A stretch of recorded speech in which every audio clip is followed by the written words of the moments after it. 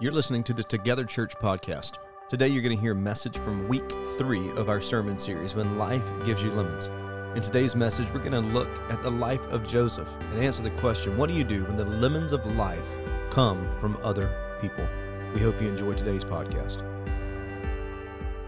We're in our last week of our series, When Life Gives You Lemons. So if you have missed any of this series, you can always log on to our website at wearetogether.church, click on the sermon tab, and you can watch every one of the sermons from this series, and you can watch some sermons from previous series that we've had. Before we start today, I just want to start it out with a question. And here's the question, and I want you to really think about this, and I want you to be honest about it. Are you ready for the question? Here it goes. What do you do when you have been wronged? When you have been wronged, do you get even? Do you get bitter? Do you forgive? I mean, here's the thing. There are many times that the lemons in life don't come from some abstract thing called life, but sometimes the lemons can be caused by people that are around us. So where's the lemonade for us who might have been wronged? There's a story in the Bible that teaches us what to do when people throw us lemons. And it's the story of a man named Joseph. Y'all remember this story? He's the guy with the coat of many colors. Joseph was one of the 12 sons of Jacob. Remember, Father Abraham was a great-grandfather. Isaac was his father. And then there's 2 sons. There's Esau and there's Jacob. And Jacob took the birthright. Does these stories start to come around a little bit? You remember them? And Jacob has a son named Joseph. And Joseph was favored by his father, hated by his brothers. And the event that sent his brothers over the edge was when Joseph told his brothers about a dream that he had had one night. And this is important. And I'll tell you in just a few minutes why the dream was. So Joseph begins to tell them that he had a dream. And in this dream, all of his brothers were bowing down to him. Do I even need to tell you the reaction that his brothers got when they found out about this dream of them bowing down and worshiping him? I'm going to tell you because it's super important. You see, when Joseph was just 17 years old, his brothers decided it was time to get rid of their little brother. So they schemed, and they came up with a story saying that Joseph had been killed by a wild animal, and they went back and told their father. Look at Genesis chapter 37. It says, so when Joseph came to his brothers, they stripped him of his robe, the robe of many colors that he wore, and they took him and they threw him into a pit. The pit was empty, and there was no water in it. Look at this. Then they sat down to eat. In verse 28 of chapter 37, we see that the brothers decided that they were going to try to make a profit off of their brother Joseph. And I guess they had a little bit of compassion. So instead of murdering him, they sold him into slavery and made money off of him. And then they went and told their father, Jacob, they said, hey, Dad, Joseph has just been killed by a bunch of wild beasts. They lied to their father. So what happens to Joseph? Eventually, Joseph will find himself in Egypt. While he's in Egypt, Joseph finds favor with an officer of the Pharaoh named Potiphar. But not long after he gains this favor with Potiphar, he's going to be falsely accused of rape, and he's going to be imprisoned. And eventually, he's going to be brought to interpret a dream for Pharaoh. Now, after he successfully interprets this dream, remember, there was a dream that got him in trouble with his brothers. But he interprets the dream of Pharaoh, and Joseph, because of his success, is going to become the second in command in all of Egypt. Now, this dream would literally save Egypt from potentially being wiped out by famine. But as you can see, Joseph wasn't just given one lemon. He was given lemon after lemon after lemon. Things would get better for him, and then another bad situation would happen. So through all of these lemons, there is one phrase that stands out with all of Joseph, with everything that he's been around. The one phrase that stands out can be found in Genesis 39:2. It says, the Lord was with Joseph so that he prospered. The Lord was with Joseph. God was with Joseph. Not only was God with Joseph, but Joseph also remained faithful to God. Even as a slave, he served God faithfully, and it showed to his master Potiphar. So he's faithful to God in prison. He's interpreting dreams from the cupbearer who would eventually bring him to Pharaoh's court. We see that Joseph matured over the course of these hard years. Remember, he's just 17 years old when he's sold into slavery. And over the course of time, when he had a chance to seek revenge with his brothers, instead, he showed love and mercy to his brothers when they came to Egypt for help. See, his brothers were experiencing a heavy famine that had come into the land of Canaan. It was going to last 7 years. This was the dream that he had interpreted for Pharaoh. So his brothers go to Egypt to seek help. They didn't know Joseph was there. They just knew they sold him years ago. So why Egypt? Why it became a dream? Why Joseph had interpreted this dream for Pharaoh was the fact that Joseph knew in the dream that this famine was going to hit. So his brothers now come. And Joseph set Egypt up to be in a preparation, to be prepared. They had the resources to get the country through the 7-year famine, so people like his brothers came to get the help. The brothers have come in hopes of getting some type of relief for the famine. And when they approached Joseph, they didn't even know it was him. Look at this. It says, and Joseph said to his brothers, I am Joseph. Is my father still alive? But his brothers could not answer him, for they were dismayed at his presence. So Joseph said to his brothers, come near to me, please. And they came near. And he said, I am your brother, Joseph, whom you sold into Egypt. And now do not be distressed or angry with yourselves because you sold me here. For God sent me before you to preserve life. He says, for the famine has been in this land these 2 years, and yet there's still another 5 years in which there's going to be no plowing, there's going to be no harvest. And God sent me before you to preserve you, a remnant on earth, and to keep alive for you many survivors. So it was not you who sent me here, but it was God. This was the moment that he could have gotten his revenge. But instead of getting revenge on his brothers who sold him into slavery, he blesses them. Instead of sending them off to die, he had his brothers bring his entire family to Egypt, where they were given land, and their families flourished in size. Side note, this is how the Israelites got into Egypt, and they would eventually grow so big that Pharaoh would put them into slavery. Now, there's a valuable lesson to be learned here from Joseph. And here's the lesson. You can't control what happens to you, but you can control how you react. See, when you're handed a pile of lemons, you have to know that God is for you and is with you. If not, the pain that you will go through will be so unbearable.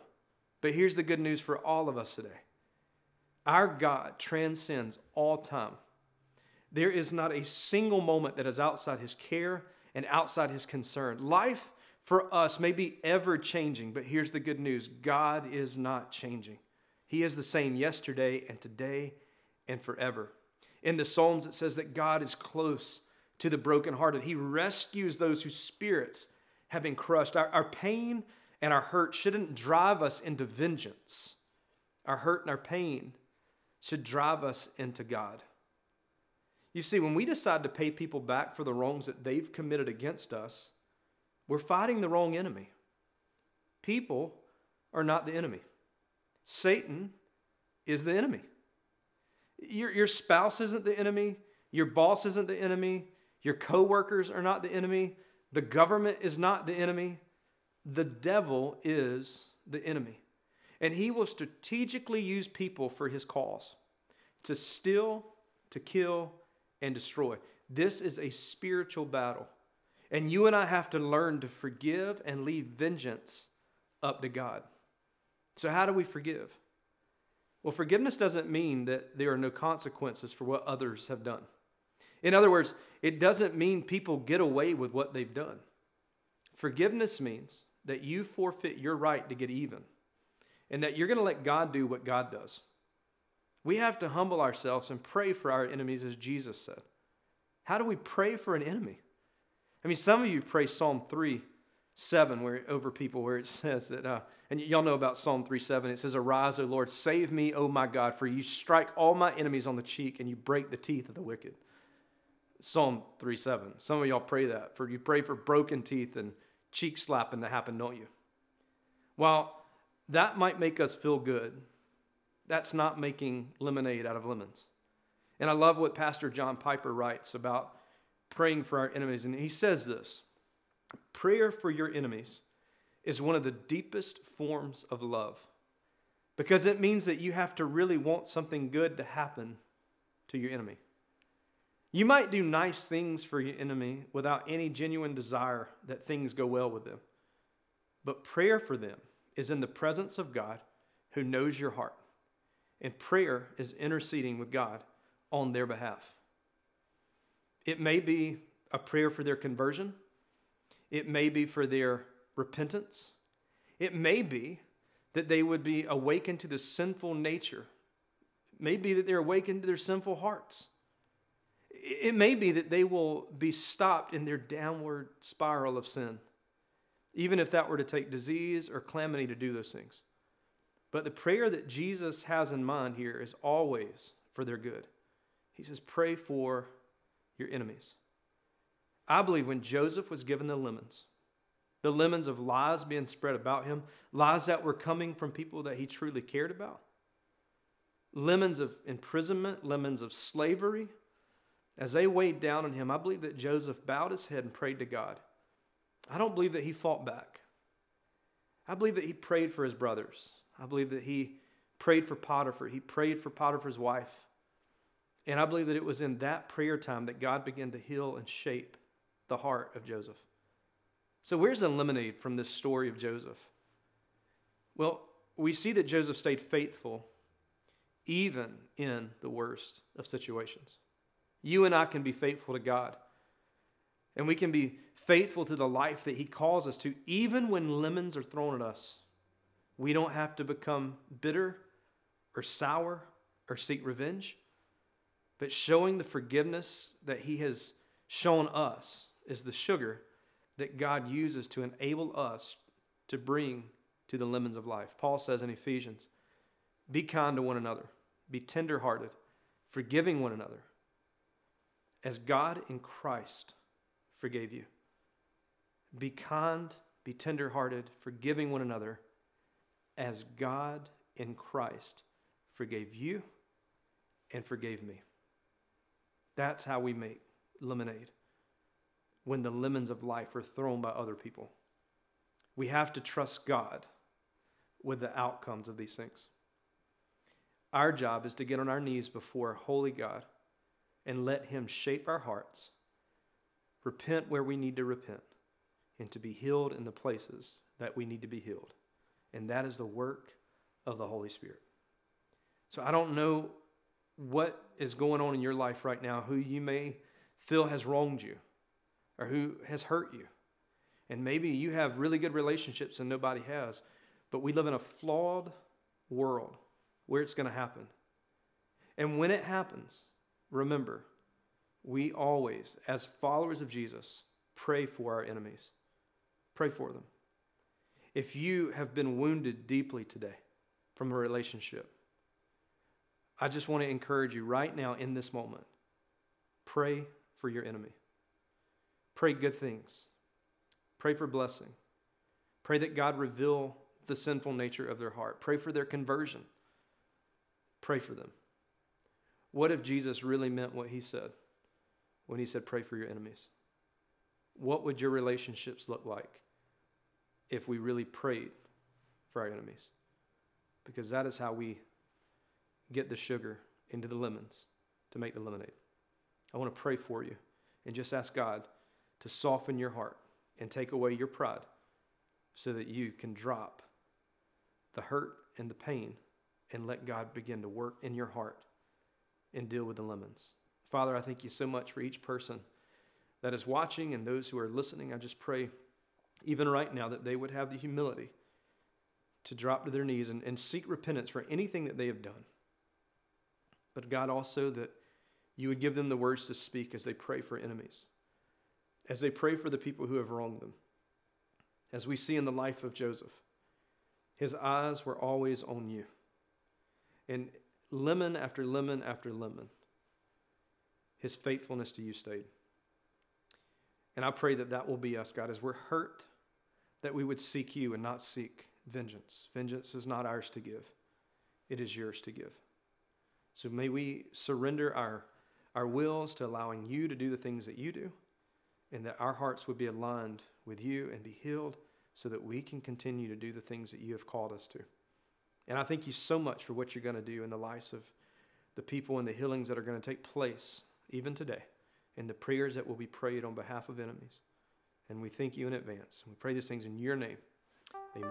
Thank you for joining us on the Together Church podcast today. For more information on Together Church, or if you want to hear some more sermons, you can always hop over at wearetogether.church. Thanks again for joining.